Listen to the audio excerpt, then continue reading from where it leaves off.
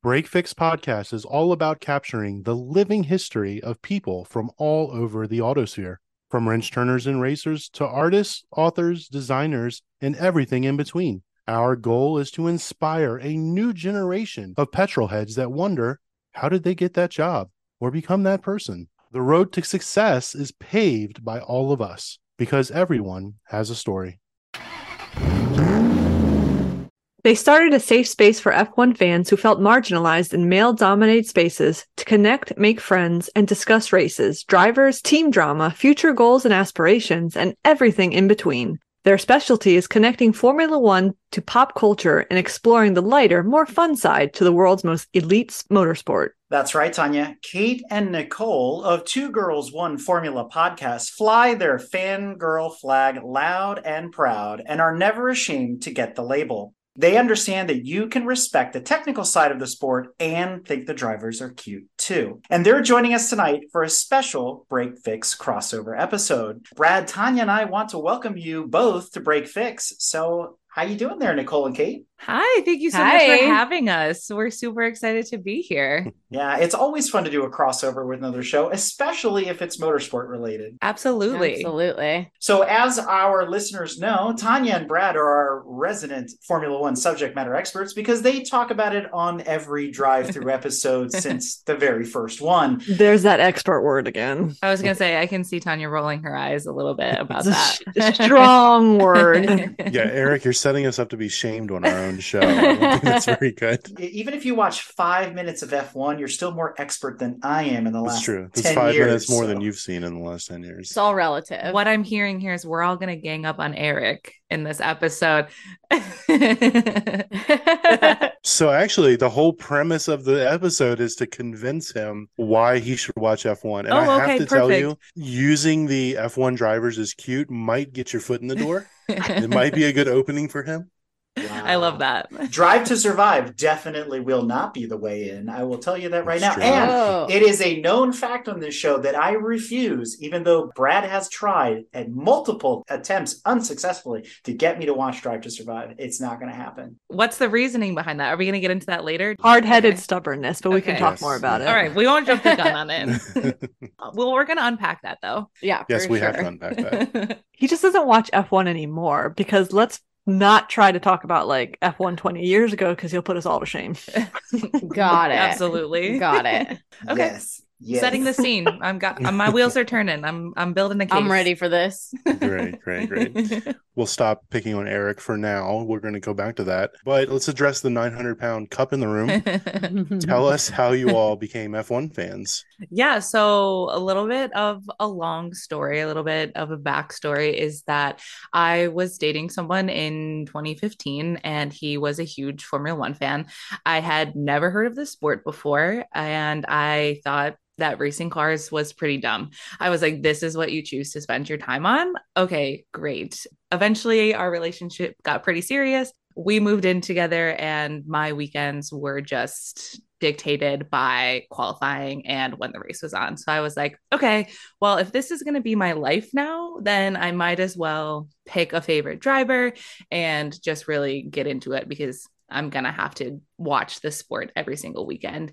My ex-boyfriend was like one of those people who consumed every single interview. He like watched all of the race highlights, every piece of content. And so I started picking up on the fact that Daniel Ricciardo was like one of the more enjoyable humans to watch on the screen. And so I was like, he has the best personality. That's my guy. I'm going to start cheering for him. I have heard it said before by other female fans of Formula One. It's the smile that launched a million fans.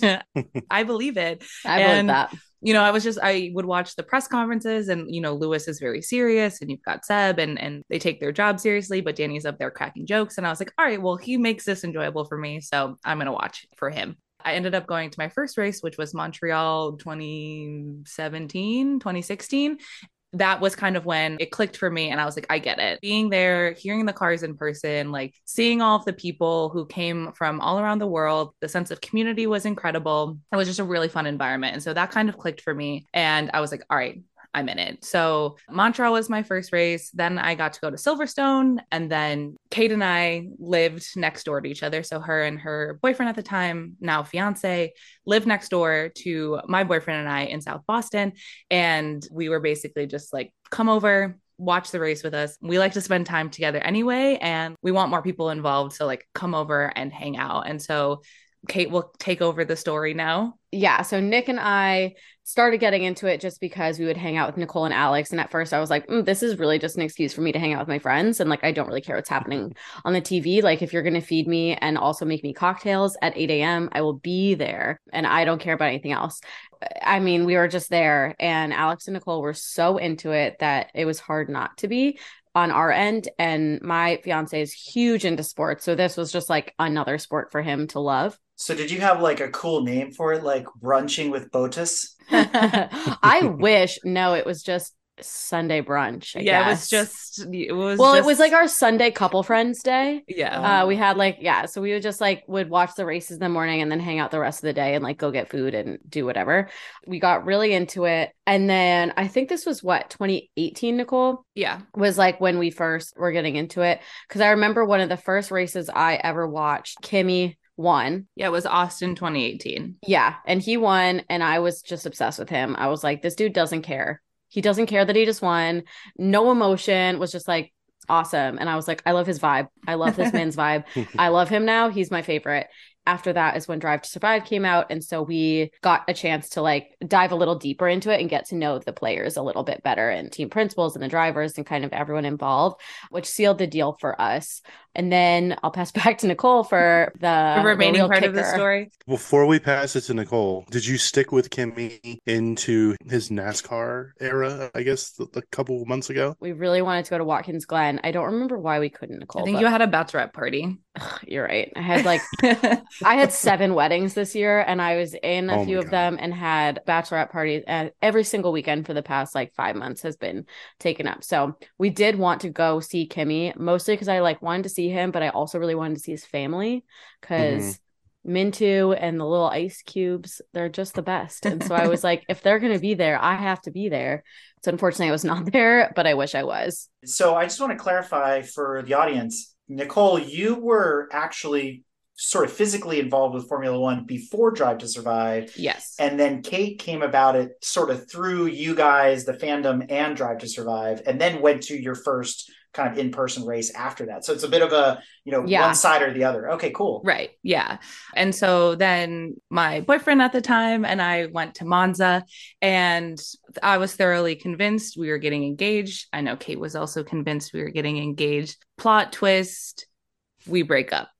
He has been cheating on me and we break up the night before the Grand Prix. So I'm like, well, I'm still going to go to the Grand Prix because tickets are expensive and we're here now.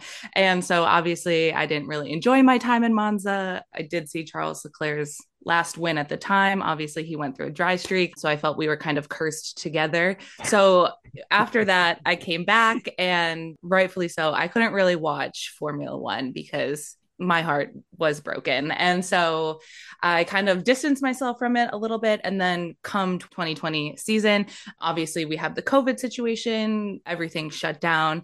Kate basically came to me and she was like, hey, I miss watching Formula One with you. Can we reclaim this and like make it our thing instead? Like, let's go back to doing brunches. I think it'd be really fun if we did themed brunches around this. And I was like, absolutely. I'm ready to get back on the horse. That summer when in 2020, when they were like, all right, we finally have gotten it together. We're going to start racing again. Kate and I were like, all right, well, we send each other so much Formula One content back and forth together.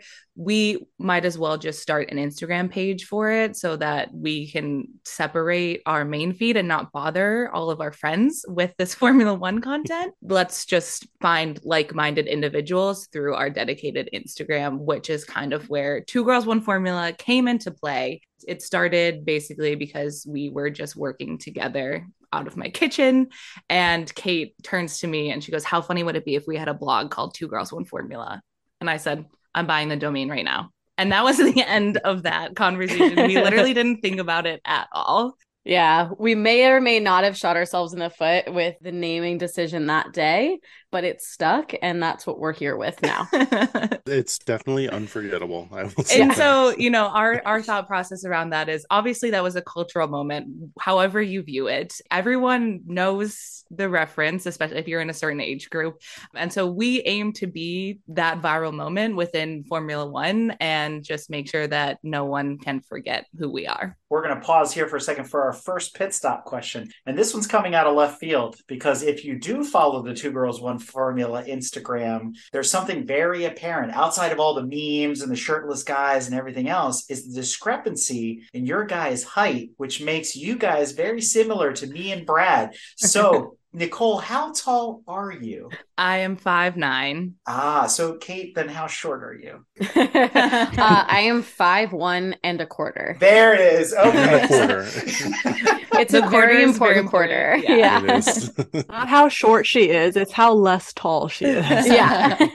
Yes, because Brad tends to tower over everybody in our organization. So I feel you there. You know, scrolling through your guys' Instagram, it's full of all sorts of interesting stuff. So very cool. Thank you. Thank you. You know, the whole point of Two Girls was also a little bit of spite for my ex-boyfriend, was that I wanted to be so ingrained in this sport that he really wouldn't be able to escape my success. So it started as a little bit of a revenge plot, but it has grown into something so much more beautiful and really impactful for the Formula One and motorsport community.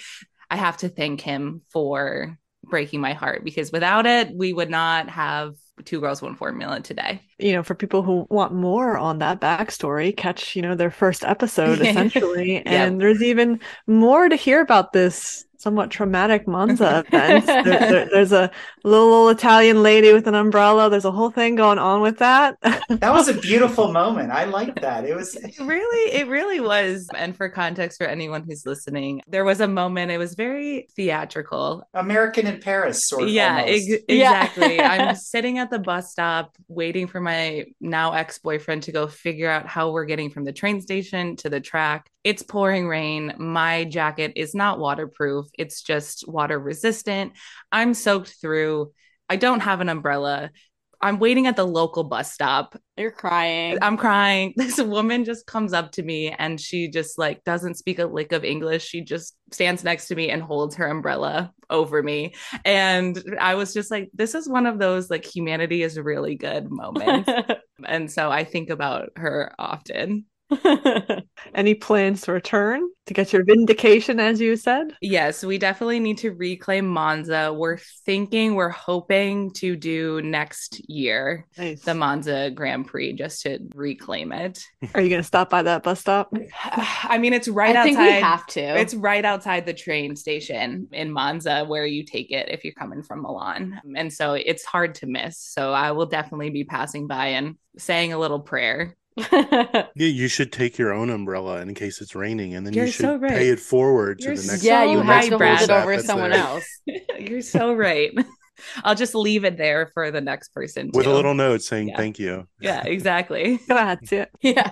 Since you guys are in the podcast biz as well, take us through the difference between episode 1, as we've sort of been highlighting here, to your 50th episode. Congratulations, by the way. Thank you. And here's to 50 more. So what have you learned 50 episodes later? A lot, but also not that much.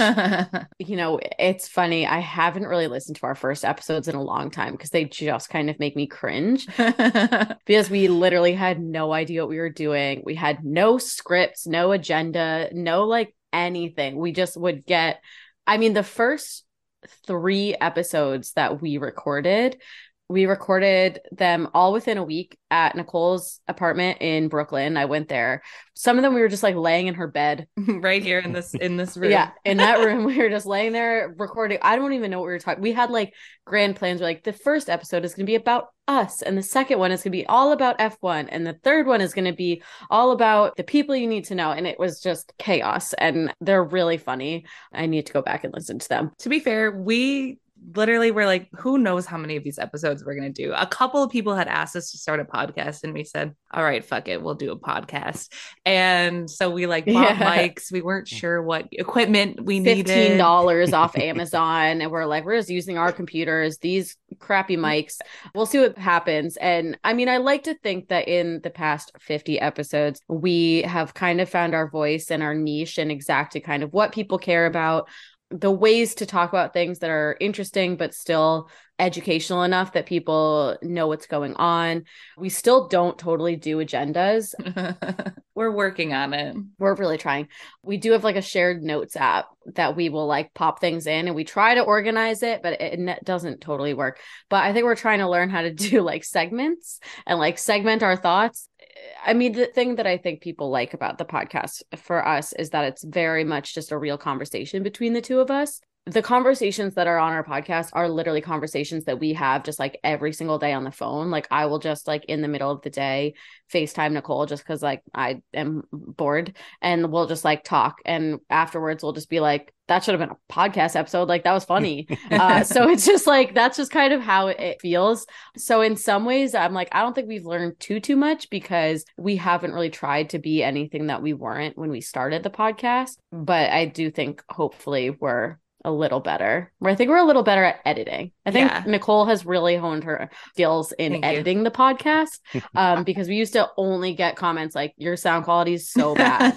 Well, I think there was one of the episodes where you guys were like, you should really listen to this in like 2x. And I'm like, what? I'm like, okay. I'm like, all right. But I will say that it's kind of funny how when we all get started, we sort of have a similar story. I bought the cheapest thing I could find at Walmart or on Amazon, and we just threw it up against the wall and saw what stuck. Right. And the same thing, Brad used to always say, it's kind of BSing in the basement. And I think we all apologize for our first season, right? We're kind of like, it wasn't great, but it got me to where I am today. I will say, Tanya pointed out as we were all reviewing and following your show, that there has been a big transition. You can see it. The show has matured quickly in 50 episodes. So you guys are definitely on the right track, and we're really curious to see, how that perpetuates. Thank you. One of my favorite episodes was the road trip, one of the most recent ones, the road trip from Dallas to Austin. The sound quality was great on that one. I'm sorry the mic didn't stick to the steering wheel for you. That was probably the funniest thing that's ever happened. We were so proud. We're like, this is perfect. Like I had it in the steering wheel, like perfectly hooked up, and then immediately had to back up and like back out of my parking spot. So I had to like turn the wheel. So the microphone is like spinning and the cord is pulling and the laptop's moving. We're like, this is a disaster. I think the road trip episode is a perfect like encapsulation of our brand a little bit, where it's just kind of like, we're getting the authentic us. And people were replying to us, and they were like, this has been my favorite episode yet, because it's just so chaotic.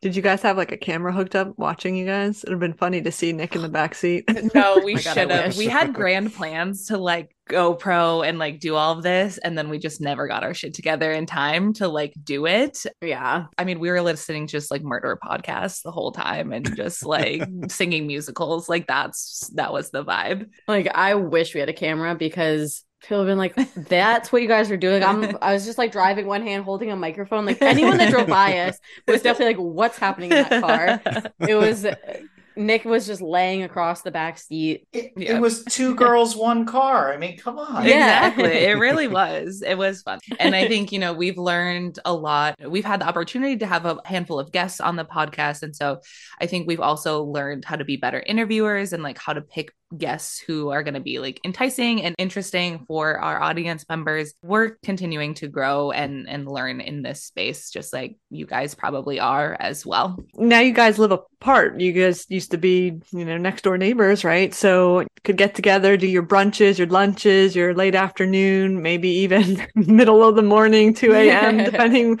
where the race was being held. What are some food tips for people if they want to hold a little F1 brunch? Did you guys have like actual themes per race, or was it like it's Brazil, so we've got something Brazilian, it's Italy, we're getting pizza? Yeah, it started out pretty simple, where we would say, okay, races in Russia, so like let's look up what people in Russia usually have for brunch, and we're going to make it. And then you ordered something else, right? Because no, we made them. We did. We had White Russians at 7 a.m. Dude. Brad's listening now. You got his attention. You have my attention. That is the drink of choice, yes. Because this all happened like when the pandemic first kicked off. And so I was living actually here on the Cape. My parents live here and I live on their property now, but we were here living with my parents for a while, and Nicole basically came and lived with us too. Much to the chagrin of my parents, we would be up at like the crack of dawn, just making the most random foods that everyone was like, what is this?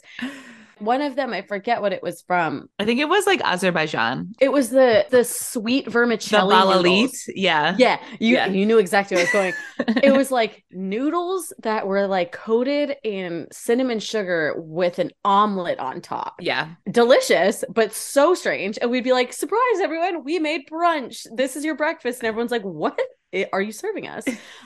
So that was really fun. You know, over time, we kind of formalized it and figured out a better way to do it. So now on our Instagram page, every Tuesday before a race weekend, we will post a menu with some like traditional foods, but accessible foods. So nothing that's going to be like, you can only make this if you're in Brazil. That country, yeah. Just like things that like you can pretty easily adapt, and hopefully you have most of the things in your pantry. If not, like most grocery stores will have them around the world.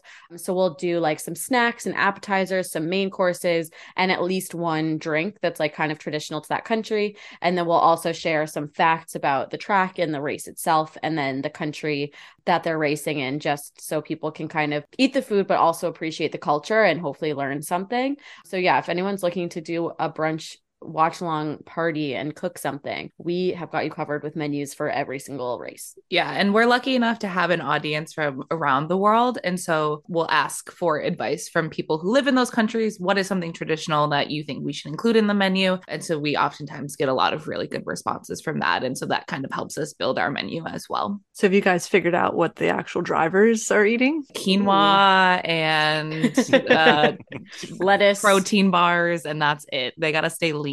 Yeah, they're not eating anything basically. We're good at having all the fun. Man, that's a lot of quinoa to get the calories in. I mean, I wouldn't want to eat a whole bunch of flaming hot nachos before going out on track either. So I mean, but you do it anyway. And a Red Bull, right? Or no, I'm sorry, a rich energy. Haribo gummy bears. You got to have a rich energy. Yeah, we're a rich energy family over here. Our diet is very simple here. It's Monster, Fig Newtons, and Haribo gummy bears. So. Okay. Ooh, I mean, the that's a three good major one. food groups. That's all you Yeah. need. You got to add the Jaeger when the track goes cold. Yes, after the checkered flag, you add the Jaeger, 100%. I love that.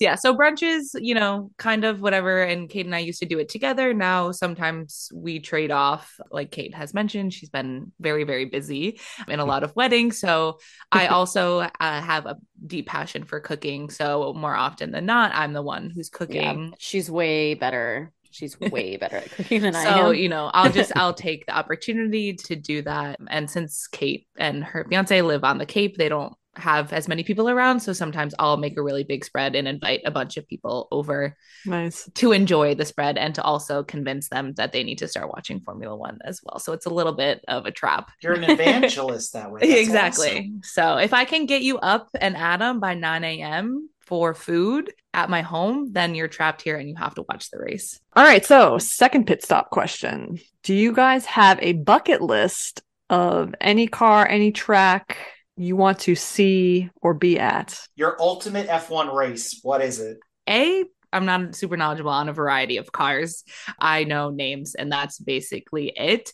And I'm also not very good at historical like versions of the F1 cars. I can't say that I have like a dream car, but I would love if the Nürburgring came back because that is one that I am dying to go to. So maybe if there is another series going on there, I'll make my way over there to go see it just because I think it's a beautiful, beautiful track. I would love to go to Suzuka and Singapore I think those are the two that I would just like love to go to. I think they're so fun. Like I would love to see Singapore like at night. And I think it's just such a cool city. And I love the vibe that F1 brings to cities. And I think that at Singapore would be crazy. And I just think Suzuka is so fun. And those are the two I think that are the most bucket list, because I think they'll probably be the hardest ones for me to get myself to. I've got a photo somewhere of a part of the Singapore track from my hotel room when I was there a number of years ago. Cool. Like you could just see like, oh, the bumpers, and like it disappeared under whatever, like bleachers to the soccer stadium or something. Cool. So it was pretty cool to see that. You'll have to find it and shoot us an email with it. I'll have to dig deep for it. Brad and I want to do dueling GTIs at Yas Marina, so it's a whole different experience. Okay, yeah. As I mentioned at the top of the conversation, I have yet to watch a single moment of Drive to Survive, but you guys are both fans and you've been to races in real life. So let's do a little bit of this versus that. Drive to Survive versus IRL or in real life. What do you guys think? Okay, so here's the thing. I know Drive to Survive gets a bad rep. People who have watched it before get angry that there's so many Drive to Survive fans. However, as someone who didn't have anyone in their life who watched it before, I just had my boyfriend and I was desperate for my friends to be a part of this. I am grateful that Drive to Survive came around because it welcomed so many new people into a sport that is historically kind of tricky to get into. There's a lot of terminology that you can't pick up right away, especially if you're not in tune with car culture at all. It's very technical. You're kind of thinking, especially as an American fan, what do we have? We have NASCAR, we have IndyCar, and barely anyone knows about IndyCar. Well, now they do, but I feel like prior to that, it was like just NASCAR. So you're like, okay, they're going around in circles, whatever. You know, to have this show be an accessible way for so many of my friends and loved ones to be like, okay, like I understand the appeal of this. I'll wake up with you at 7 a.m. to watch this sport. So for us, we're like, great. I love that this is a tool in my toolkit to convince people to want to be fans of this sport. Do I think that you should also get your ass to a real race? Absolutely. Because like I said earlier, that was kind of the moment for me where it clicked. Hearing the cars, feeling the environment, seeing the drivers in real life is just like taken from your screen and you really get to experience that. Now, not everyone has the ability to go to a race. They're getting more and more expensive. And, you know, some of them are in the far reaches of the globe. And so I think Drive to Survive is a great way for people to connect with the sport. In America, we love stories and we love TV and we love rooting for an underdog and we like to get to know people's stories. Like, I mean, that's why reality TV is so huge. Like, we like to know everything about people and about things that we care about. And so I think Drive to Survive kind of hit the nail on the head in order to get American fans involved and invested, because you can watch races and you can watch press conferences and you can be like, oh, like so-and-so does this a lot. And like, I know this person, but to have Drive to Survive kind of going behind the curtains, even if it is a bit contrived, it's obviously not fully real conversations, but I don't think they're fake. Like, I think the situations are real and maybe it's just like, oh, we're going to film you guys talking about this. So you're not going to have like a totally natural conversation. To be able to have that, to be able to get to know different people involved in the sport is huge for people to get invested and choose someone to care about, because you can see their personality a little bit more. Like Nicole said, a great educational tool for people that have no preconceptions about what this is. I personally have been trying to get more into other motorsports since, you know, loving F1, and I really want to get into MotoGP. Like, I want to be like a huge fan of MotoGP so badly. For those that don't know what that is, that's the Formula One of motorcycle racing. Motorcycles, yes. I want to be a big fan of MotoGP really bad. I think the athletes there are so cool and so fun and like are a little bit more like personality and spirited than F1 drivers. Like, they just feel like they have such huge personalities. Because they've got much huger balls. Yeah, exactly. Yeah. They're like, oh, I just broke the entire right side of my body, but like, I'll be back in 3 weeks. And I'm like, that's crazy to me. So does this play into the whole, you know, Hemsworth when he was playing James Hunt and the quote from Rush where he's like, women are attracted to race car drivers because they're so close to death. So do the motorcycle guys like Maybe take it to the next level? Like, they're even I think hotter? they do. Because I'm like, yeah, and let me tell you, they work out to be able to have that core strength. But for me, I was like, I'm watching the races, and I tried to just like dive in and like follow people on Instagram and watch the races. And I was like, I have no idea what's going on, and things are happening so fast. The announcers are talking so fast. I don't really know what's going on. Amazon Prime did a series on MotoGP that was very similar to Drive to Survive. It was awesome for me to be able to watch that and like get to know who the different riders are and who the different teams are and kind of the dynamics between them and how things work and like what is big drama there and like what is something to watch out for, and like if that happens, like that's not normal, or like if someone falls off a bike, that's pretty normal in a race, where like in F1 I feel like if there's a really big crash, that doesn't happen every single race, but in MotoGP it's like it's pretty common. I feel like we just like canceling Haas altogether. I mean, we're gonna get to that later, but there's literally a wreck every race. They wreck before the race though, I was not gonna during say the race. we've got Latifi. Semantics now. I see what we're doing. But at the same time in F1, if there's a big crash, it like halts the race. Yeah. I mean, there's safety cars. With MotoGP, they're just sliding off the track and they're just kind of, you're good because it's not like a huge car with like things. They're just like on their butt sliding across. I think that Drive to Survive has its value in the way the MotoGP series had for me, that I was able to like get more into it and like understand the ins and outs a little bit better as someone had no knowledge about it before. So it's funny you say that, because I've also heard the counter argument that there are other sanctioning bodies of motorsport that are trying to replicate the Drive to Survive success formula, one of those being NASCAR. And unfortunately, it has failed miserably. Does it have more to do with the personalities or the discipline? Because NASCAR doesn't need a reality TV show. It already is one. a reality Exactly. TV show. It needs to Exactly. embrace its identity. I mean, Yeah. I'm sorry. What do you mean? They had Ricky Bobby. They had that movie years ago. That was the documentary. Exactly. Yeah. So, It was a Days of documentary. Thunder too. yeah, exactly. Yeah. So I think NASCAR has a certain brand that is very different to what Formula One brand is, right? Like Formula One is elite motorsport. It's for super rich people. It's an aspiration to be able to go to these races. Like you see the celebrities. Obviously, in America, we have an obsession with celebrity culture, whereas I don't think that that reflects the same as it does in NASCAR, where it's like you're drinking Busch Light in your cutoff shorts and you're sunburned and it's trashy, and that's fine. And I think it's great. I'd love to go to a NASCAR That's race its and charm. experience that. And that's its charm, but it's very different. And I think people think about when F1 kind of blew up and they're thinking about the Austin Grand Prix, and we think about last year and all of the like crazy, stupid American stuff that they made the F1 drivers do. And the rest of the world was like, look at the Americans and like, look at how dumb they look with our elite motorsport. I think a lot of people just considered F1 to be similar to NASCAR, and that's kind of why they didn't consider it a fun sport. But now they see that it's different. Yeah. But I think F1 is the gateway drug into other motorsports. And we've seen that with our community, and that so many people come in through Drive to Survive through F1, but then are like, okay, I'm interested in IndyCar. I'm interested in the feeder series. I'm interested in MotoGP. And so like our Discord has channels for basically all types of motorsport because they're eager to learn,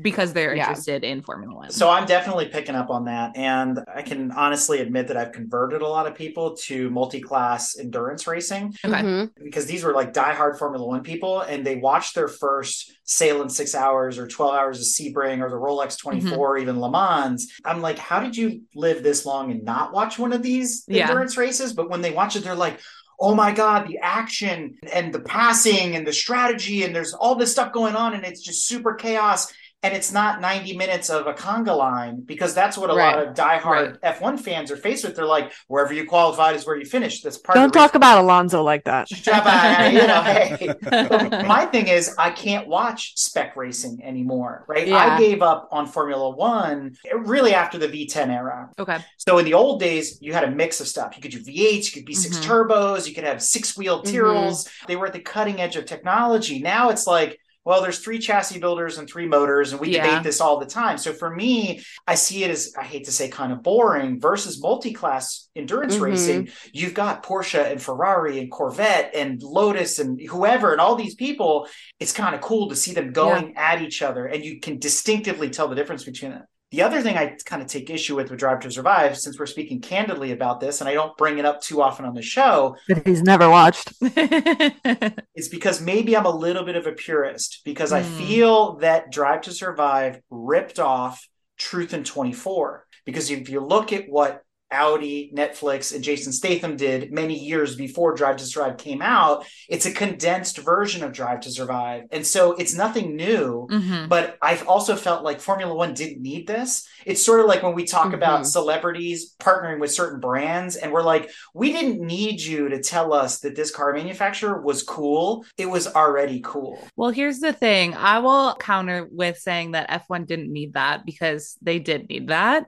Because 100%. F1 was a failing brand with Bernie, and Liberty Media bought it, and their stakeholders were like, you gotta make money. And they said, we got to expand the American markets. And how can we do that? And they said Netflix. Exactly. And Netflix brought in all of the money for them, and they turned that frown upside down. And now F1 is a booming company for them. I hope Netflix got a good cut, because F1 owes them something. Exactly. So I think the sport was stale. And I think before Liberty came in, social media was not a thing that drivers were really allowed to participate in. They kind of were just Formula One drivers, and you didn't know them outside of that. And now this whole new version of Formula One has kind of come to the surface. And so I agree with you. I do think that sometimes it's a little bit boring, but I think that it's only going to continue to evolve. Whether or not people agree with this, you, Eric, with the purist situation, and that I think a lot of decision making is going to go into it to make it. And we've even seen with Abu Dhabi last year with the Lewis and Max finish, that things are going to start to happen for dramatics and to make it more of an exciting sport to watch at maybe the detriment to the driving itself. We are used to now having this very, I think of the Bachelor season, the most dramatic season yet, which is how I think Formula One is like starting to feel that way. It's a dangerous line that they need to not cross, or it becomes NASCAR drama. They almost crossed it last year at the final race. Yeah, I had mixed feelings about that. Exactly. So, but if you think, okay, if that had finished under a yellow flag, that would have been so anticlimactic to a pretty exciting season. Obviously, the way that it finished was shitty. And so I think there's still a lot of things that need to be kind of ironed out, but it's interesting. And to your point, there's no way, I don't think, this many Americans would be on the F1 bandwagon without that show. No. Because right now, I think there's rumor that the Las Vegas race next year could possibly be bigger, more expensive than Monaco. Oh, I believe it. I believe that 100%. And that's Drive to Survive. Yeah, 100%. Here's my problem. We've gone to some F1 races in person. I still watch them occasionally. Again, I don't subscribe or watch Drive to Survive. But what I take away from that is there's all that hype and the drama, and it keeps the excitement going throughout the season. But if you take that away, Formula One is still boring. Like, the racing to me is not as exciting as some of the other disciplines like MotoGP, like WEC or IMSA, or some of the other ones where there are these real battles and you're rooting for a manufacturer that you can identify. Because if you can tell me the difference between the AlphaTauri, the Red Bull, and the Toro Rosso, God bless you, because to me, it's like watching Spec Miata racing. They're all the same. Well, I'll say this is kind of where we come in. We care deeply about the individuals as well, which makes the sport not so boring for us, because we're like, we want to know what Pierre's doing the whole weekend. We want to see what outfits Lewis is wearing to the track, because like we care about not just the action on the track, like we care about everyone involved in the sport as well, which gives us a lot of content to talk about, right? Like we talk about the wives and the girlfriends, and we talk about things like peripheral people in the sport, like their trainers. And like, if we were just watching for the racing, I'd probably be pretty bored. But the fact that we have kind of an emotional investment into the people behind the sport gives more value to the sport it as a whole. I think it's like priorities and true interest and like what you care about the most. And like, I think that if you're someone that really cares about cars and auto manufacturers and evolution in that space, then yeah, Formula One probably right now is super boring because they have cost caps. They have only a certain number of manufacturers. They have all these things that's like, there's not a ton of innovation happening really. So I can see why you might be bored by that. Yeah. But I think that if you're kind of in it for the lighter side and for the people, then it's not super boring. So I think it's just kind of which way you're looking at the sport from for that. So here's what you have to do, Eric. You only need to watch like the first 10 laps. It's super exciting. You're like, damn it, Ferrari's got this. They're going to do it. And then some shit happens and then you're done watching. You can just walk away. Exactly. Yeah. And then maybe the last lap, just in case. Just in case. And I can watch that dude on YouTube, and that's all I need. He does the funny impressions of everybody and go on from there. Connor. Exactly. He's so funny. I'm a little jaded because I grew up in a certain era, the Group B rally era, the Group C prototype era, and Formula One at the height of Senna and Prost. There didn't need to be Drive to Survive back then. You knew that every event, Prost and Senna were literally like good and evil. They were trying to take each other out all the time. And you could see it in their driving, and you could see it in the post-session interviews and this stuff. There was just this anger, there was this angst, and there was this emotion that was captured without the need of all the drama. But then again, that was the 80s and the 90s, and it was a totally different time, right? Yeah. So I get it. But it does kind of lend us into talking about the past. Yeah, so has your increased interest in Formula One in the modern era, have you thought about going back in time and seeing where its origins are from? Some vintage F1, and not even just the racing itself, which I know is what Eric would be interested in, but like there's a lot of drama back then as well. I mean, with the Lauda and Hunt and and Prost and Senna. I mean, have you gone back and looked at any of that? Yeah, I don't know if you can see, I have this photo of James Hunt on my thing here, but we have a friend, Elizabeth Blackstock. I don't know if you are familiar with her. We had a conversation with her. Yeah, so she is a huge vintage F1 fan. She says really solidified for her was Rush. Seeing Chris Hemsworth play James Hunt was it for her. And so we had her on, we used to stream on Twitch over the summer, and she came on and did a whole presentation for us on all of her vintage F1 fits. And we looked at all of the drivers and all of the best outfits from all of the eras. That was really fun for us. And I think we're starting to explore the more historical side of F1 because obviously we're in it all the time. But as we continue to grow and learn with our community, we're like, okay, well, let's take a step back and like see how we got to where we are today. Leaning into that and learning more about the different eras of the cars is something I think we're looking forward to exploring more during the off season.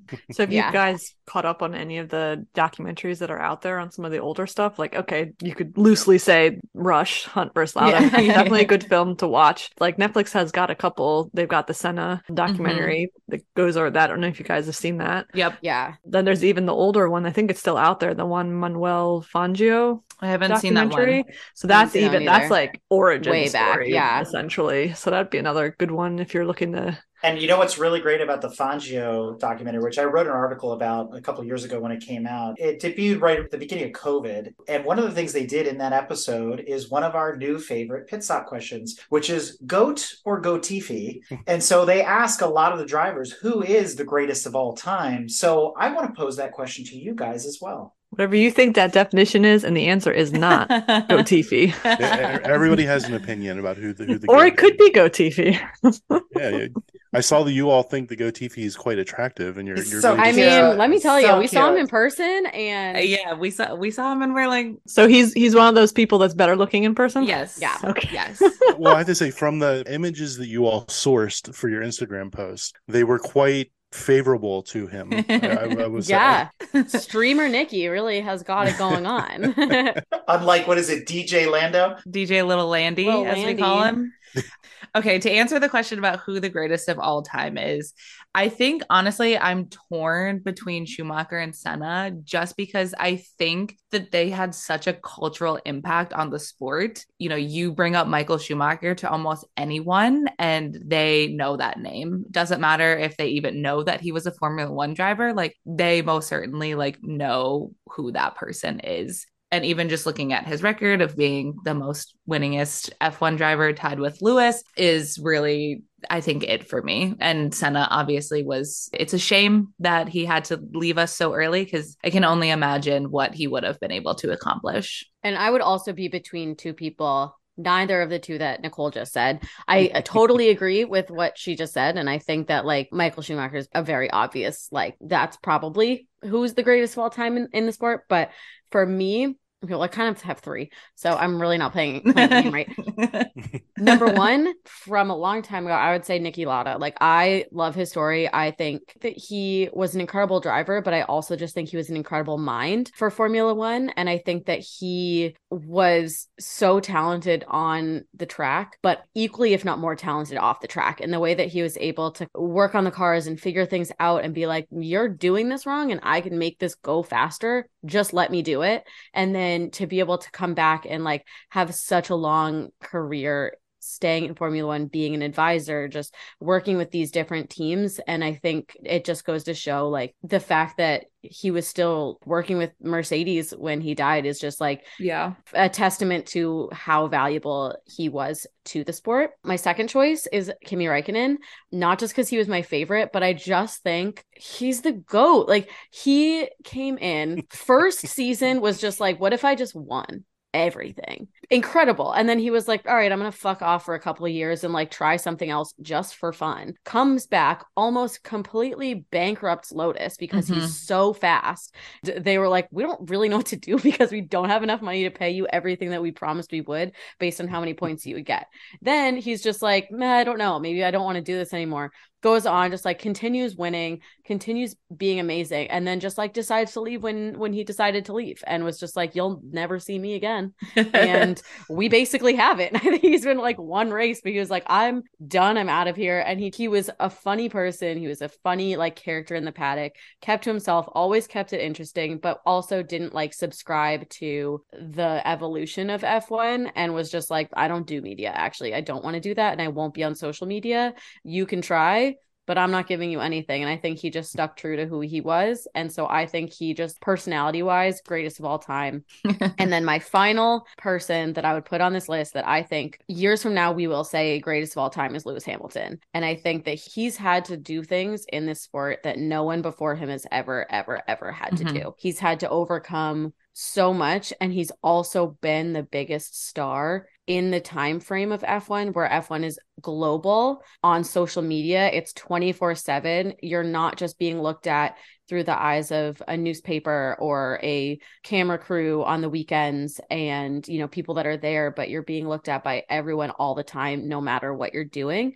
And I think he's handled it really well and has had incredible results and has kind of always done things with grace. And so I think that in 20 years from now, when we look back and ask people this question, he'll be one of the top names that people say. I mean, I don't disagree. It sounds like you might. I mean, just a touch. I mean, Hamilton has had an interesting evolution, because if you go back to the early days, especially when he was a young pup and they had him on Top Gear, you know, a star in a reasonably priced car and things like that, when he was first starting out, he was very different than he is now. Right. And they say money changes people and fame and celebrity as well. And then there was that kind of dark period in the middle of his career where he was like, I don't want to talk to anybody. He's very standoffish, and he was trying to be like Senna, because Senna was very closed. He was very reserved. Senna didn't talk a big game. He would show up and just kick ass, and that's his style. But Senna is still, and I think always will be, regarded as like a god and not a goat. Like, he was superhuman. Oh, you're adding a new category. Okay, 100%. 100%. And even somebody like Tanner Faust, who just recently drove Senna's McLaren MP4 on a test day, he got out of the car, he goes, I don't know how this guy did it. Yeah. He was superhuman. The thing about Schumacher, to Nicole's point, is that he was always in Senna's shadow. He was studying Senna, and he became good. He had a lot of time in the trenches. But what offset Schumacher as not a god god or even a goat, he's like a national treasure. He was adopted by the Italian people, right? Yeah. And so he's this like point of national pride, and he's an idol. It's totally different. So he has the merit and the resume to be a GOAT. Again, I think he's in a different category, just like Fangio's in a different category. Like Lauda and Hunt, they got the records and the personality and the panache, but it's not quite there, right? And there's other names that go there, even Andretti, Fittipaldi, and others that are Formula One champions. But it's just like there's these other levels. I think Hamilton's almost there. What hurt him is the 10 years that he's been doing this and how much he hasn't stayed the same. Senna stayed the same. Schumacher stayed the same. Fangio was always Fangio. To your point about Kimi, where Kimmy's Kimmy and he always will be Kimmy. Yeah.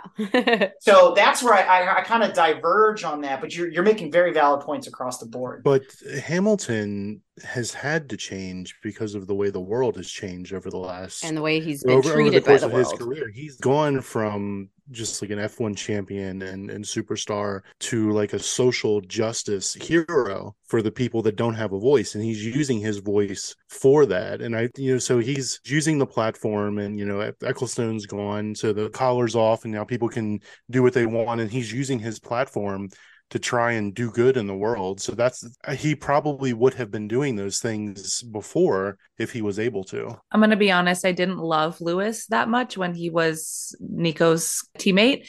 I just thought this guy is insufferable. I didn't particularly enjoy his personality. And then I watched that show. Is it Larry David? I'm trying to think. And my next guest who is that? David Letterman. David Letterman. I would love to see Larry David do that show. Yes. I was like a late night host. I cannot remember. David Letterman. And my next guest and Lewis was on it, and I watched it, and it was kind of a different side to him. And I think that was kind of a turning point for him, where they were kind of like, we're changing your PR and we're like diving deep into like this softer, more personal side of you. And ever since then, I feel like he has been a different person who has been more outspoken about his struggles and other people's struggles. To your point, Brad, about like being a voice for people who don't necessarily have access to the platform that he does. Speaking of insufferable people, Russell, his teammate, that's personal opinion. But yes. I don't like that guy. And he might be the answer to this question, but I doubt it. Sexiest F1 driver of all time. Let me tell you, I saw Jenson Button in person in the paddock in Austin, and I was like, yeah, that man is handsome as fuck. He's tall too. And I was just like, yeah, he's top of the list for me right now. But Mark Webber also is really up there too. Yeah. A young Jackie Ickx will always do it for me. I'm too busy like choking down my laughter over here because I can guess for Tanya who it is. And it's not Ayrton Senna. It's Nigel Mansell. She loves that Tom Selleck mustache, broom mustache. Well, Kate and I were literally talking earlier today about we need the return of the short shorts. Yes. David Coulthard with that. No. Yes, the chin. It's the chin. It is quite impressive. I did walk by him one time, but no.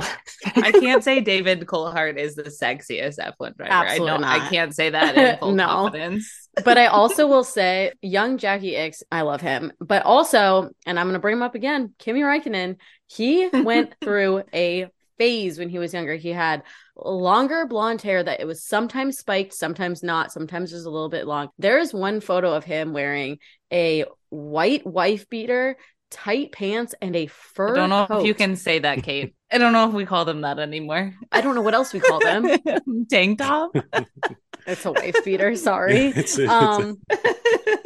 I'm not saying character-wise, but that's what they're called. And it's like the best photo I've ever seen. And he went through a big fashion phase, so he's my favorite. And I think early so 2000s, sexy. Kimmy You guys got to go back in time. Take a look at Eddie Irvine and Alex Zanardi and Damon Hill and some of those guys. Oh, Damon Hill is. Here's the thing. You asked for the sexiest, and I'm answering. I'm surprised you didn't didn't say Leclerc. He's beautiful. Okay, I think he's he's gorgeous. not sexy though. He needs a couple more years to Yeah. mature into himself. Yeah, I'm like, I think he's like too young for me to say that he's like the sexiest. His personality ruins it for me, though. That's Really? fair. I don't like Leclerc as a person. All right. So, Before a fight starts. yeah, exactly. Has F1 changed your appreciation of the car hobby? Nicole, you said at the beginning you weren't really interested in cars when this all first came about. So has your opinion changed? A little bit. My ex used to play this game where he would just see a sports car on the street and he would be like, do you think I would be hotter if I drove this car? And I would always be like, no, because I don't care about sports cars that much. I still don't particularly care that much. I don't think anytime soon I'm going to get into like rebuilding my own car, but I think that I have learned a lot more about the car hobby. There's so much going on that I simply don't have time to dive too deep into all of this because I will literally not have a life if I do that. You've just defined our entire show. Yeah. You know? I still have to do other things. And so that's the extent of my car hobby situation. What about you, Kate? Pretty much the same. I've never been super into cars. I think I have an appreciation for like nice vintage cars now. Like I think like looking at them, I'm like, I can recognize more cars on the street and be like, oh, that's cool. Or like, oh, that looks like an old version of like this kind of car. And like, I know that that's cool, but like, I can't totally tell you why. Nothing crazy. Like, I'm like, I can tell that something is like a Corvette. And like, that's pretty easy. But I did buy my first car. I owned a car before, but I bought a car by myself for the first time ever this summer. And I did get the sport version. So I feel like I probably wouldn't have done that if I wasn't into F1. I'm not going to ask you what it was. I don't want to embarrass you. You know? Oh, no, it's a cool car. I love it. I'll tell you. It's a Hyundai Tucson 2022, the N line, which is their sport version. It has nice red piping around it for Ferrari for me. And it has sports mode that if I want to go, I can click a little button and I'm in sports mode. Oh, so you have the DRS. Exactly. Yes, my DRS is enabled. Exactly. It's your encyclopedia of car design is expanding as you continue to dive deeper into the hobby. Normally, we would ask people, sexiest car of all time to kind of go in line with our sexiest F1 drivers who we were talking about. But I think it might be easier to ask you this other fan favorite. What's the ugliest car of all time? Kia Soul. Damn, that was quick. fast. That was a first. I think that was the Sorry. fast. I think Was that's that the your first fastest. car? No, I just think they're so hideous. Like, you're never, ever gonna see a normal colored Kia Soul. It is always gonna be that pukey lime green. Yeah. Or shit brown. Yeah, it's just always the ugliest color. And I'm just like, who's buying these? Like, how did they get you to buy this car? It's so hideous. All I can think about is that when I was looking to buy a car this summer, I test drove one. It was this horrible red. It was like bright red, but it was oh my god, it had this weird shimmer to it. I hated it so much. And they were like, this is the only one of these we have, like this car that's like here, because there's like no cars anymore because there's import craziness happening. I don't know. And I was like, okay, I love it, but I hate this color. And the guy was like, well, when you're driving it, you won't even know that it's red. You're like, that's not. And I was the like, that's a point. horrible sales tactic to say to me. I'm not buying this on principle now because you just said that to me. But that's how I feel like they get people to buy Kia Souls. They're like, you can basically have this for free. You just have to know that it's puke green with shit I'll brown pay you interior. to take this. Kia. Literally, they're like, please take this from us. I think that's a pretty good one. I don't know if I feel as passionately about any. I feel more passionately towards colors of cars. And I really hate when people have like burnt orange, because I'm like, why would you choose that color out of all of the colors that you could have possibly gotten for a It's car? like the number one color that the Honda Element was sold in. So. So ugly. So I think Kia Soul, yeah, I'd probably, because I just think of the hamster commercial. I'm like, Which isn't even a good commercial. No, like, no. how does Like, that you're- help sales? I'm like, you're getting weird hip hop hamster rats. Like, why are we? What's the? It's like what are you trying Parappa to the say? Rapper on PlayStation. Yeah, who is the market for that commercial? Yeah, exactly. Clearly at work, people are still buying Kia Souls today. So Yeah, everybody that surrounds Kate is buying Kia It's Souls. because they've been sitting on the lots for so long. There's nothing else to buy. Right There's now. nothing else. I know. I'm on Cape Cod, so I'm in like retirement country too. I'm like, this is old people, bamboo. They're just getting swindled into these Kia Souls. It's like a bait and switch. They were guaranteed one car, and then they got delivered a Kia Soul, and they don't know what to do about it, so they just keep it. I know it. There's no one out there that's willingly buying a Kia Soul, and if you're one of those people, please contact me. I have to talk to you. It's our next crossover episode. We're doing that Yeah. one together. It's an intervention for anyone who's bought a Kia Soul. I need to like talk to the president of the Kia Soul fan club or something.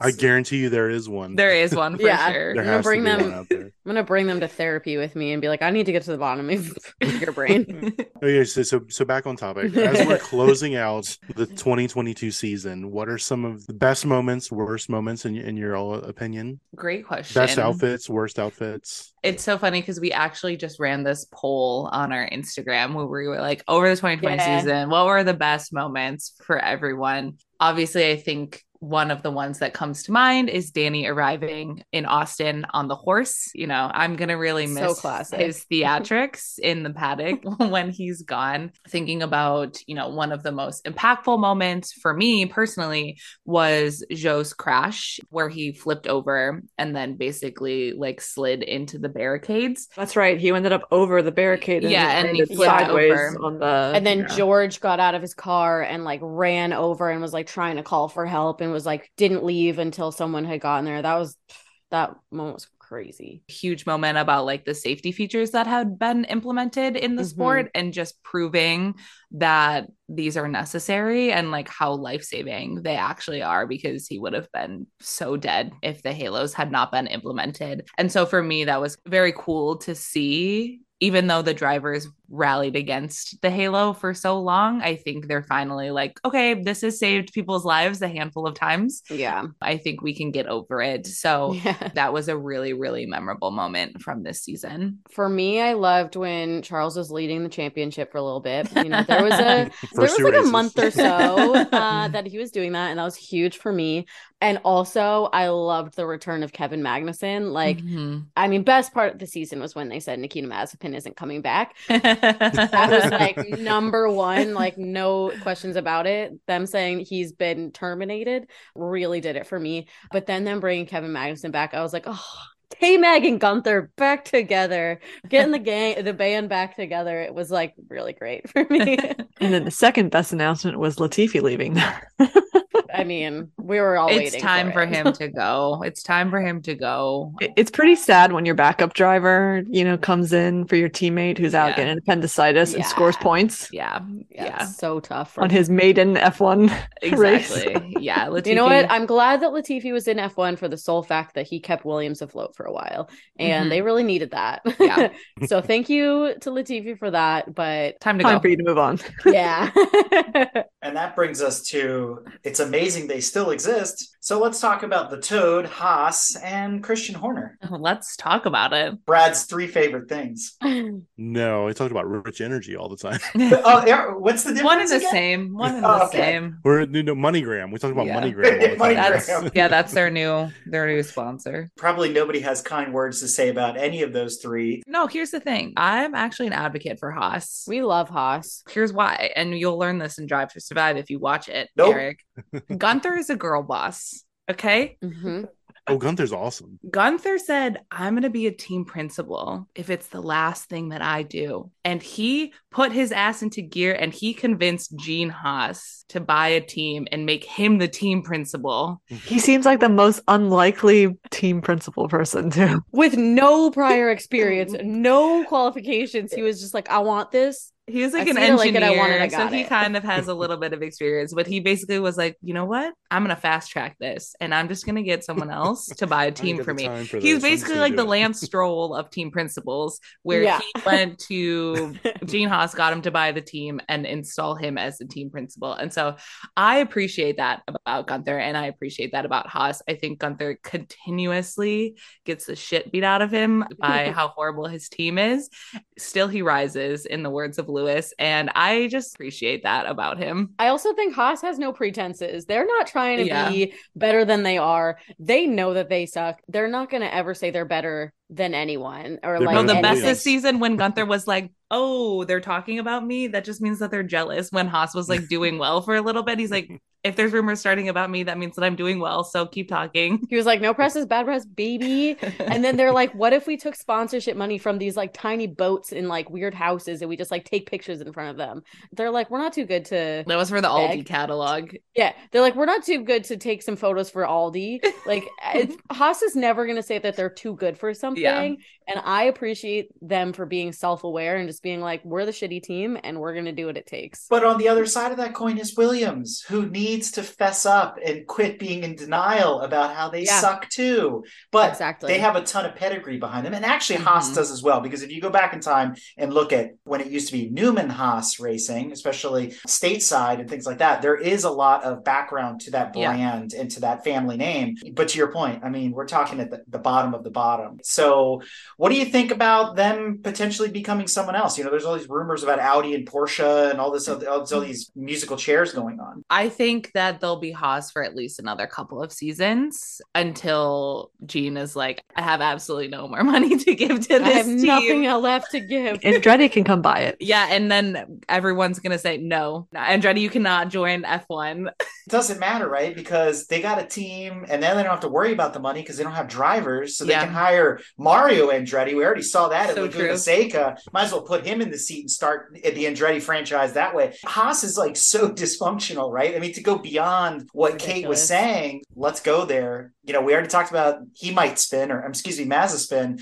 Mick Schumacher is on the unemployment line right next to Danny Rick. I know. Kate and I just talked about that earlier today. We recorded our weekly episode and we were just saying, not looking good for Mick. So in the beginning of the season, yeah, there was a lot of crashing, but he's actually been doing really well. He hasn't done Yeah. that bad. And Gunther basically gave him the ultimatum that he had to win a race to stay at Haas. And you're like, Come on. you're like, that's not even possible. Like, you're asking him to do the impossible here. But is it though? Because we speculated about this on several drive-through episodes where we said, what if you put Lewis or put Max in the Haas car to prove whether it's the drivers or the chassis? Okay, well, look at how Lewis has been doing in his current car. I do not think that he would do well in the Haas at all. There's no way. There's no way. The Red Bull is like cheater program they've got in it. Like, Yeah, I Yeah. think Max is, and so this is why I think Kate and I have talked about this. Why George is 15 points ahead of Lewis is that George came from a shitty car. Easier to go from shitty to good than good to shitty. Yeah, and so he knows, he's like, this is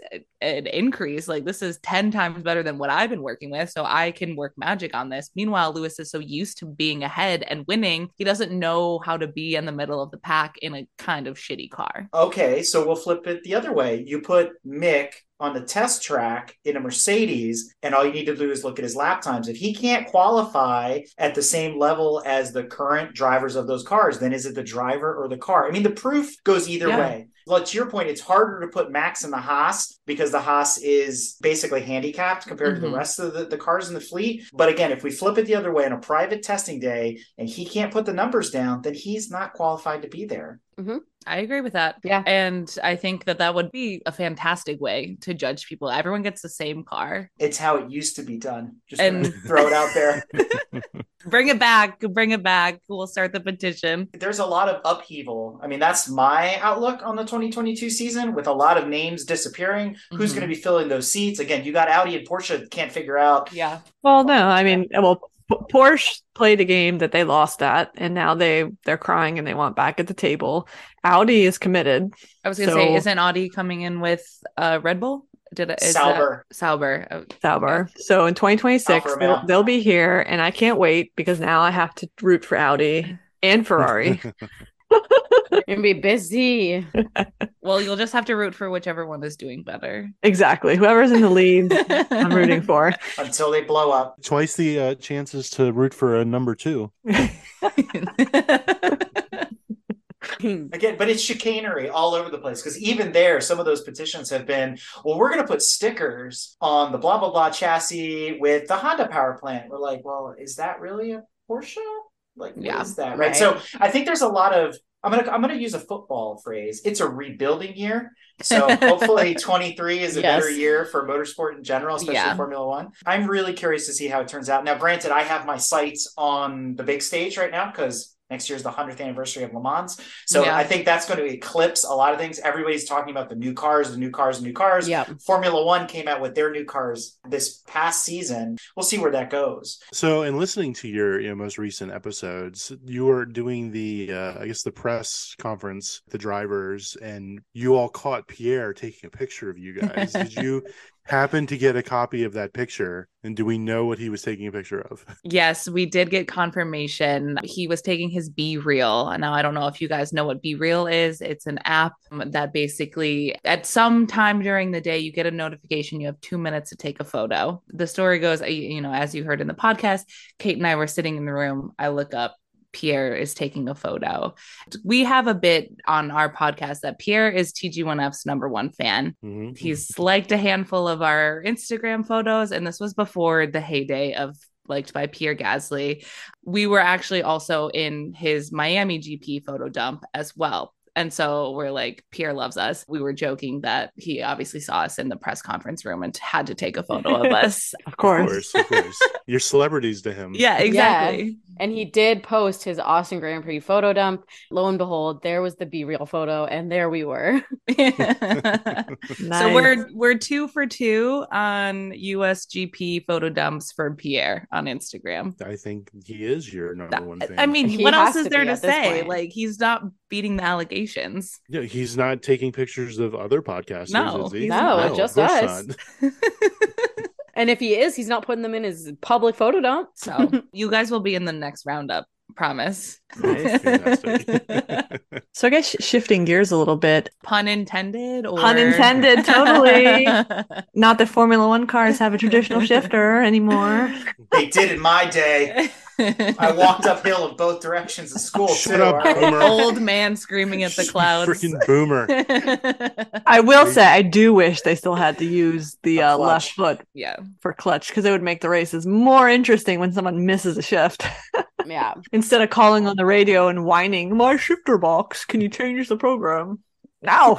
Y'all are talking about Be Reals. Eric doesn't know what MySpace is.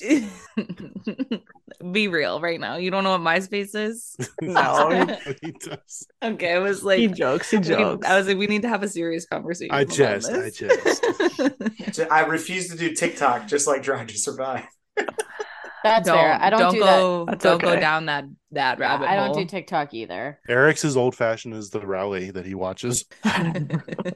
Rally is still a thing. Is it? Not in the US. When was the last time there was a US rally? That's one of the motorsport series that I want to get into. I want to get into rally racing. It needs a Drive to Survive. It doesn't need if any motorsport needs a Drive to Survive, it's rally. I will give you the shortcut. It's very simple. Download the Red Bull app. They condense everything for you. If you want to watch the long format, you want to get in the car with the drivers, which is super cool to watch them and the navigators doing their thing. Red Bull TV, everything's shot in 8K now. It's like super crystal clear. It is fantastic. Okay, and I will give you one thing. If you want to find a new fan, even though he retired last year and now he's a team principal, go back and watch the in-car footage of Jari Matti Latvala. He is known as the madman of WRC for a very good reason. I don't want to spoil it for you. Okay, I'll get into it. It's awesome. Did you get the sense of excitement? I did, and he's sold me on it. So I'm going to go do that, and then I'm going to follow up later. You guys did not sell him on Drive to Survive. That's though. okay. I'm going to point that out. No offense. You know what? We did our best, and maybe one day we'll wear him down. Can't teach an old dog new tricks, you know? Zing! So speaking of old dogs and new tricks, besides Drive to Survive and all that kind of thing, from your perspective, women in motorsport, what can be done? It's been traditionally kind of a boys' club, right? The old dogs. how can it be more inviting in your guys' opinion? You guys are making it more inviting with your podcast. Well done. Kudos. But I guess outside of that, the greater motorsports industries, what do you think they could do? I mean, I think the first thing is just visibility. And I think there are a lot of people that are out there that are like, we need more women in F1. We need more women in F1. And I think that is fair, and we probably do. But I think even more than that, we need just visibility into the women that are already in F1, that are already doing the work, that are already have made it there. And we need to kind of uplift those platforms and those women. I mean, the whole thing is visibility. If you can't see it, you can't be it. And like, people need to see representation in order to think that they have a chance. And you know, not everyone needs that. Some people can just like kind of take the bull by its horns and do it. But there are so many women that are already in F1 in various leadership positions, in various team positions, that I think it's just recognizing them more and seeing them more from the teams. Red Bull has done a good job this year of highlighting Hannah Schmitz, and I think that's been great and huge for people to actually see like recognition for someone in her position. But even press officers, even like heads of communication, Susie Wolf is doing a great job just kind of like being more vocal and being more kind of as a figurehead. But I think it's these teams' responsibility to showcase the different people that they have on their teams and give them more visibility to people, so we can see kind of who's already in there. So then once we can lift those people up and show their value and their worth and show people what's already going on, then that just kind of opens the door for other people to think, I could do this, and I'm going to pursue a career in this and try to get in there and have all of the same skills, same qualifications, and go in there and say, I'm going to do this as my career too, and not really think about it, not give it a second thought. To that point too, around visibility is like getting new fans in, right? Traditionally, like you said, it's been a boys club because I think cars are traditionally billed as a boys thing from, you know, a young age, whereas women may get into it later. And sometimes it's a little hard to approach because you're later in life and all of these men have already been doing it and they know all this terminology, and you try to ask questions and they make you feel dumb. With our spaces, like, there are no dumb questions. It doesn't matter what your level is, as long as you are willing to answer other people's questions, like, phenomenal. We have people in our community who have interests that range from how the financials work to how the engines work and everything in between. And like, they're willing to answer any single question that anyone has, even if it's just like, why does F1 cost so much money, from like the bare bones type of questions. And having these spaces where it's easy to ease in to the conversation coming from the female perspective is just very crucial. And I think, you know, F1 continuously putting out new resources about how to get into the sport and find people to connect with is crucial. So do you think the same thing exists as you begin to investigate other motorsports? Kate mentioned MotoGP. You know, we were joking about World Rally. We talked a little bit about sports car racing. There's so many different disciplines to motorsport, whether it's the off-road community, drag racing, etc. So do you see it in the same way as Formula One, or have other disciplines made more strides? Honestly, I think that F1 is probably doing the best with women in the sport and as fans. I don't think that we're seeing as much growth in the other areas, other than, I would say, IndyCar is a close second, because I think a lot of women feel that IndyCar is also very accessible and it's kind of close to Formula One. That's generally the next path for them. But I would say that all motorsport are facing the same problem, is that they're not doing enough to support the female fans and not doing enough to showcase women in leadership or higher roles within the organizations. All very valid points. I do think there's a discipline of motorsport that might actually be doing this better than IndyCar and Formula One, and it's less recognized, although on the big stage, and that's actually sports car racing. Because if you look at it, the barrier to entry for female drivers you're right. Yes. Is a lot lower. We'll just look at last year's Le Mans with the Iron Dames and all the other females that are running on various teams at different levels, from the production-based cars to the prototypes and everything in between. So I think sports car is embracing women without making it apparent. They're just doing it without bringing attention to it. And here's my biggest problem with the open wheel community. It's Formula W. Mm-hmm. right? And as a father of girls, I look at it and go, why can't motorsport be co-ed? Why does a Formula W have to exist? Why aren't these women running alongside of Leclerc and Latifi? I'm sure they're all better than Latifi, and so on down the line. I don't like that segregation where it's like the WNBA. Why can't they just play with the men? And I hear the excuses I call them excuses, the justifications and rationalizations on both sides. But to me, in motorsport's always been about run what you brung. It doesn't matter who's behind the steering wheel. And I think Formula One, in contrast to what you were saying, is actually behind the curve because Formula W exists. No, I would agree with that. And Kate and I have this conversation all the time that like I can kind of see the justification for the WNBA and the NBA because they're playing on a more physical kind of level. Whereas you're driving the car is not gendered. You do not have to be a certain gender to drive a car. People always ask us about W Series and like if we like it or not. And we're like, well, we appreciate that there is something for women, but we don't appreciate that it is seemingly lower than F3 and it is that there's no direct pipeline. Yeah. It's seemingly no one wants to support these female drivers. No one wants to give them an opportunity. And so, yes, I 100% agree with you on the fact that that is behind. It's a check the box to say we're being diverse and inclusive. Like, okay. I mean, that's across the board with basically all their initiatives across diversity. And to speak to the sports car world in terms of the path and the growth forward, there is actually a path. Again, they're not doing a good job of advertising it and putting it in people's faces. But as a female driver, you're listening to this going, well, how do I get out of club racing with SCCA and NASA into the world of sports car racing? If that's what you like, go to World Challenge. You start in touring car and then you work your way up to GT cars and then so on down the line. And then World Challenge is a gateway to IMSA and WEC and so on down the line. And so there is a progression path there. Yeah. But again, they're not, in my opinion, not doing the greatest job of bringing it out there and saying, hey, look what we've got. Comes back to visibility, right? Yeah. And like showing people what the options are and showcasing that this is a path forward for men, women, whatever you are. Honestly, that's kind of our hope with the growth of Two Girls, One Formula is that we're expanding outside of just Formula One and showcasing all of the different avenues that are possible for women in the motorsport world. But obviously, we cannot do everything all at once. And so it's definitely something we're looking towards the future and helping gain some visibility for our mostly female audience to be like, here are all of the options. It's not just Formula One. If you're interested in cars, like here's how you can get involved and here's a career path for you.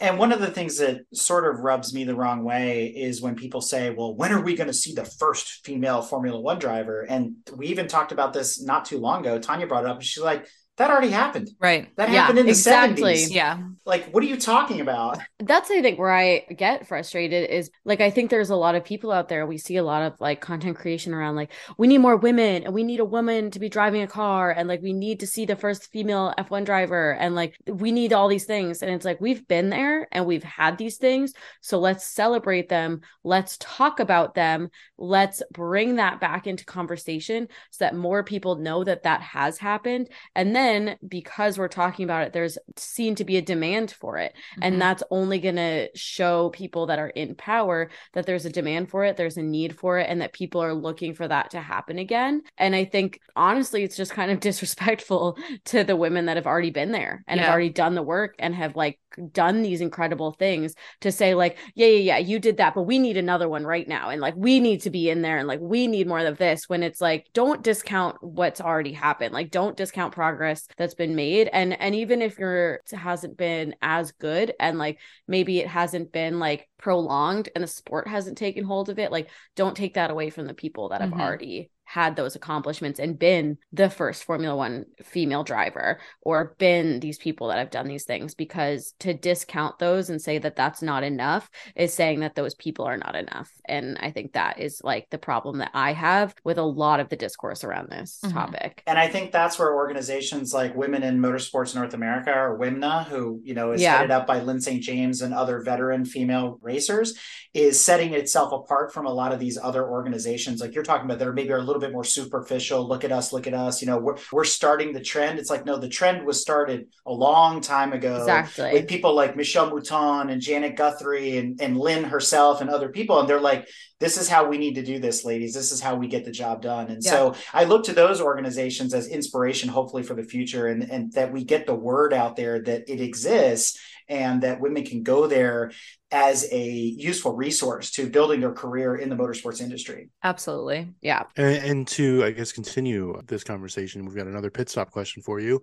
So of all the successful women that have raced over the years, and we call them the glorious ladies of racing, are there any on your bucket list that you'd like to meet and talk to, interview with, maybe have as guests on your podcast, you know, things like that? Well, first of all, we'd obviously love to have Jamie Chadwick on the podcast because she has just been the number one champion the past 3 years in a row for the W Series, and she's absolutely crushing it. You know, we used to joke that we were gonna get into crypto and start a DAO to buy Haas with Dogecoin. Brad's got some. Yeah, exactly. From his Cybertruck. Perfect. We were going to kick Nikita Mazepin out and instill Jamie Chadwick. This was before he got fired. You would not believe the backlash we received on the internet for this joke. We posted a reel from our podcast where we were talking about this bit, and we just got like decimated by like people. Death threats of people being like, you are the stupidest people in the world. You're so like, I can't believe that you're such idiots. Like, you don't even know anything. You don't know all the steps you would have to take. You can't just buy a team and put someone in there. We were like, have you literally ever heard of a joke? Have you ever looked at the history of any of these Formula One drivers? I was like, oh my God. I'm sorry. Lance Stroll's dad bought him a team and put him in there. So like, I think I could probably do that for Jamie. All right. I'll be her dad.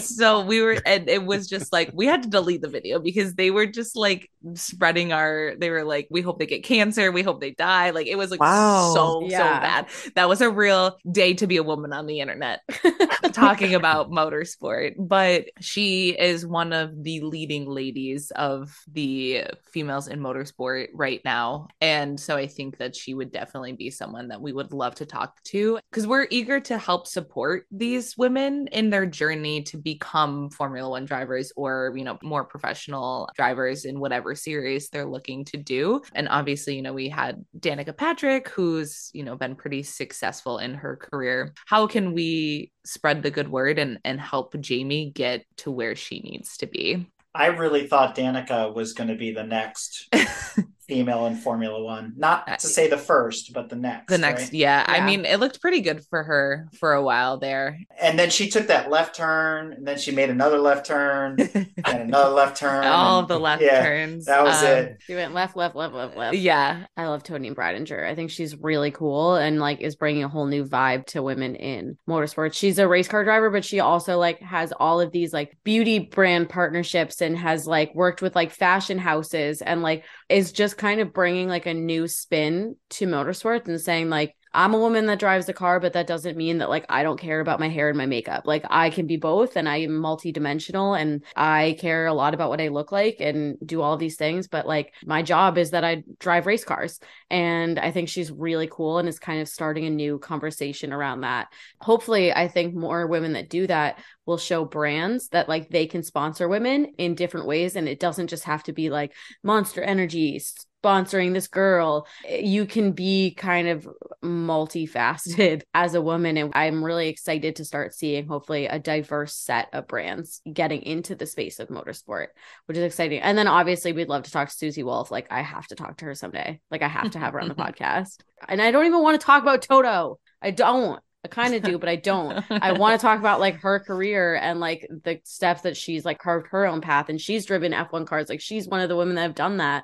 And like, I think she has done a great job of keeping visibility on women. So I'm trying to talk to her. When you were mining your Bitcoin and you were going to buy your team, you were going to put Jamie in the seat. Who else would you put in the seat? You got your team. You got to have two drivers. You got two cars. Well, it was still going to be Mick at this point. So we were just going to kick out Mazepin and keep Mick. Well, you're going to do an all-female team. So you got to kick Mick out. Well, so then it was going to be Tony, Jamie and Tony. Yeah. Well, well, why not? Why not? So would you guys go totally cliche and you go back to the old Force India livery where they're like all pink, or do something different? We did discuss that our car was going to be, we are going to bring back the bubblegum pink, and it was going to be an all pink car. And we were really just going to lean into the girly vibes, and we were going to get sponsors like, I got one for you. I got one for you. okay, tell us. Splayed across the side. Kotex, the best, period.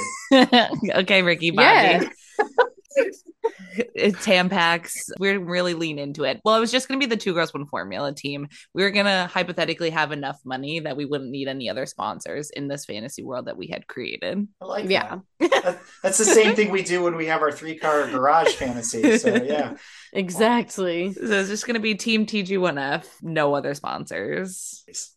So ladies, we've come to that point in the episode where I like to ask if you have any shout outs, promotions, or anything else you'd like to share that we haven't covered thus far. Give us a follow at Two Girls One Formula on Instagram and TikTok. Unfortunately, we're not at Two Girls One Formula on Twitter because you can't have that many letters in your username. Give us a follow. Check out our podcast if you're at all interested in pop culture side of things. And another plug is that we do have a website, twogirlsoneformula.com, where we do sell some pretty fun merch if you're looking for some not team branded Formula One merch. We always have new collections. And also, just as a quick aside, Two Girls One Formula is spelled TWO, and then the one is a numerical 1. There is someone else that has numerical 2 girls, numerical 1 formula, and that's not us. But you'll know because they haven't posted in over a year. 2 years. The Two Girls One Formula community is inclusive, welcoming, and accepting of all types of fans. It doesn't matter if you started watching yesterday or 20 years ago. They are here for you to find people to connect with in a meaningful way. To learn more about Nicole and Kate and keep up with all things Formula One with their unique perspective on this great discipline of motorsports, be sure to tune in to their show, Two Girls, One Formula, on all your favorite podcatchers and music apps.